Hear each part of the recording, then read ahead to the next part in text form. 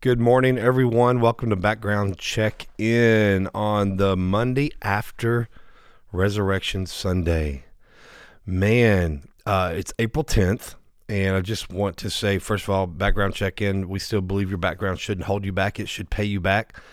But April 10th, okay, so I've always been posting and focusing on my last drink day, which is April 9th, 2003. But I've never really kind of celebrated or talked about April 10th, which was my first day of sobriety.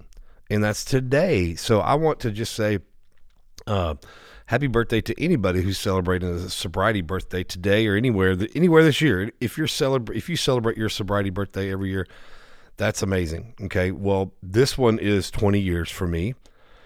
Woo woo. So, man, 20 years.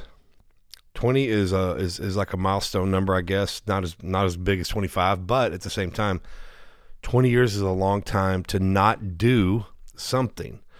But, I want to focus on the fact that it's not about just not drinking. It's about doing all the other things in life that not drinking affords me to do. I mean, when I was drinking, that's about all I did was drink Jack Daniels. But now, because I don't drink Jack Daniels, I have the ability to drink life in general. I have the ability to drink in a marriage, drink in a family, drink in kids, drink in a career, drink in different things in life that I can do all from a sober mindset. And I just want to thank God, man, because again, I wore a shirt to church. My Easter outfit was a shirt that said Jesus, period. A friend of mine, when I went to the Kyle unit, counselor there gave me, she makes these shirts that say Jesus, period. If you go to thejesust.com, you'll see the shirt I wore, and you can buy stuff from her as well.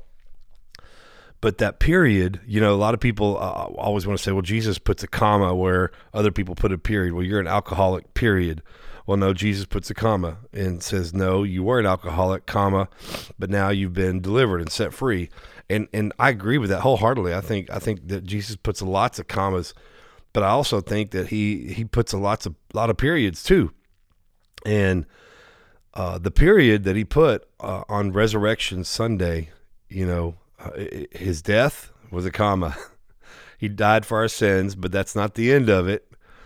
He went down to the depths of the grave to grab the keys to hell and the grave, death in the grave, and so that we could live eternally with him. And he had to die to do that. And then the resurrection, okay, the resurrection was the period.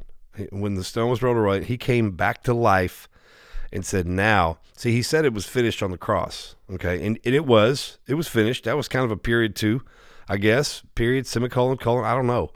But he died, maybe he died, period, new paragraph, new sentence. He grabbed the keys to death in the grave, period. And then he rose again, period. And so I just want to celebrate April 10th, my first day of sobriety 20 years ago. It didn't come easy because my first day was in jail. And I spent the rest of the next 3 years until April 18th, 2006, getting sober, and so I thank God first, but I want to thank a lot of other people in my life that have helped me stay sober. You don't do anything like this. You don't do anything for 20 years without help. Okay. First of all, I want to thank my mom, and dad, who was prevalent in my prison journey and in my personal growth while I was in there. They watched me go to solitary confinement, get beat up, or get in a fight, go to solitary confinement. They watched me come out of solitary confinement, a new man. They came to visit me, and they watched me grow in the Lord. They watched me become a new person throughout those 3 years in prison. And even the person that said, I don't want to be outside of prison, God, until I'm ready to never come home. And they cried every time I got parole denied. But then I get out, man, and I had the chance to go back to drinking. My best friend for 20 years who bailed me out of jail all the times that nobody else would, he offered me to come to some parties. These were kids' birthday parties, but there was still drinking going on and different things.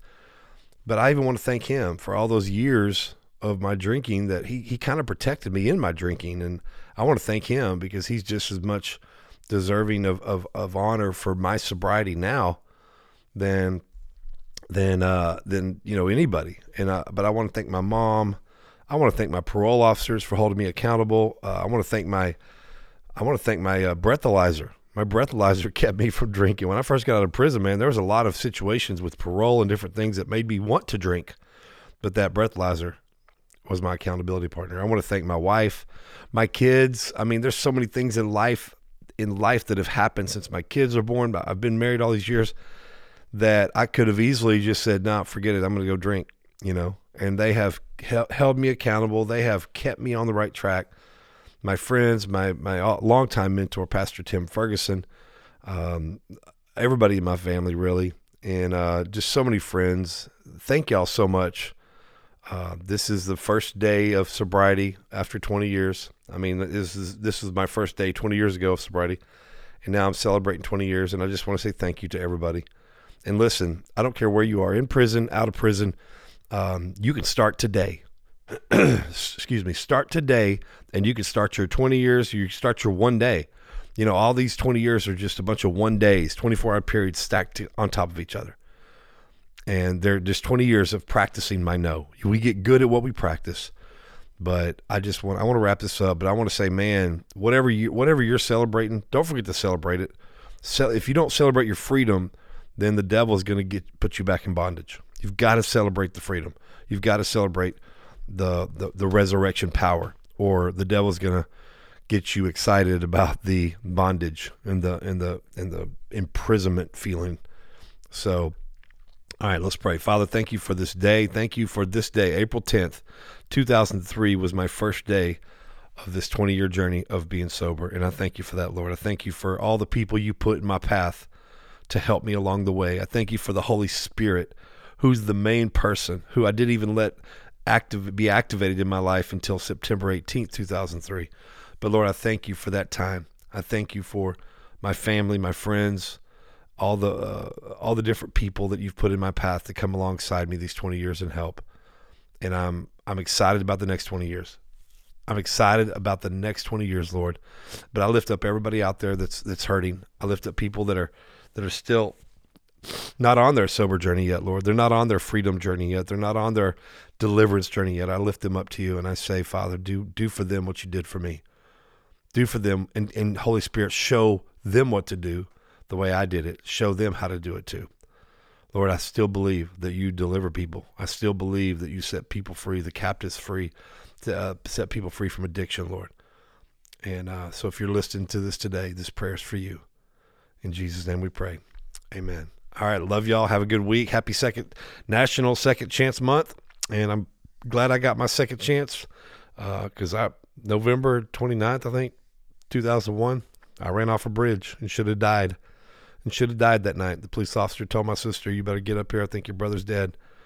But I got a second chance, and I thank God for that. Love y'all. Have a good week.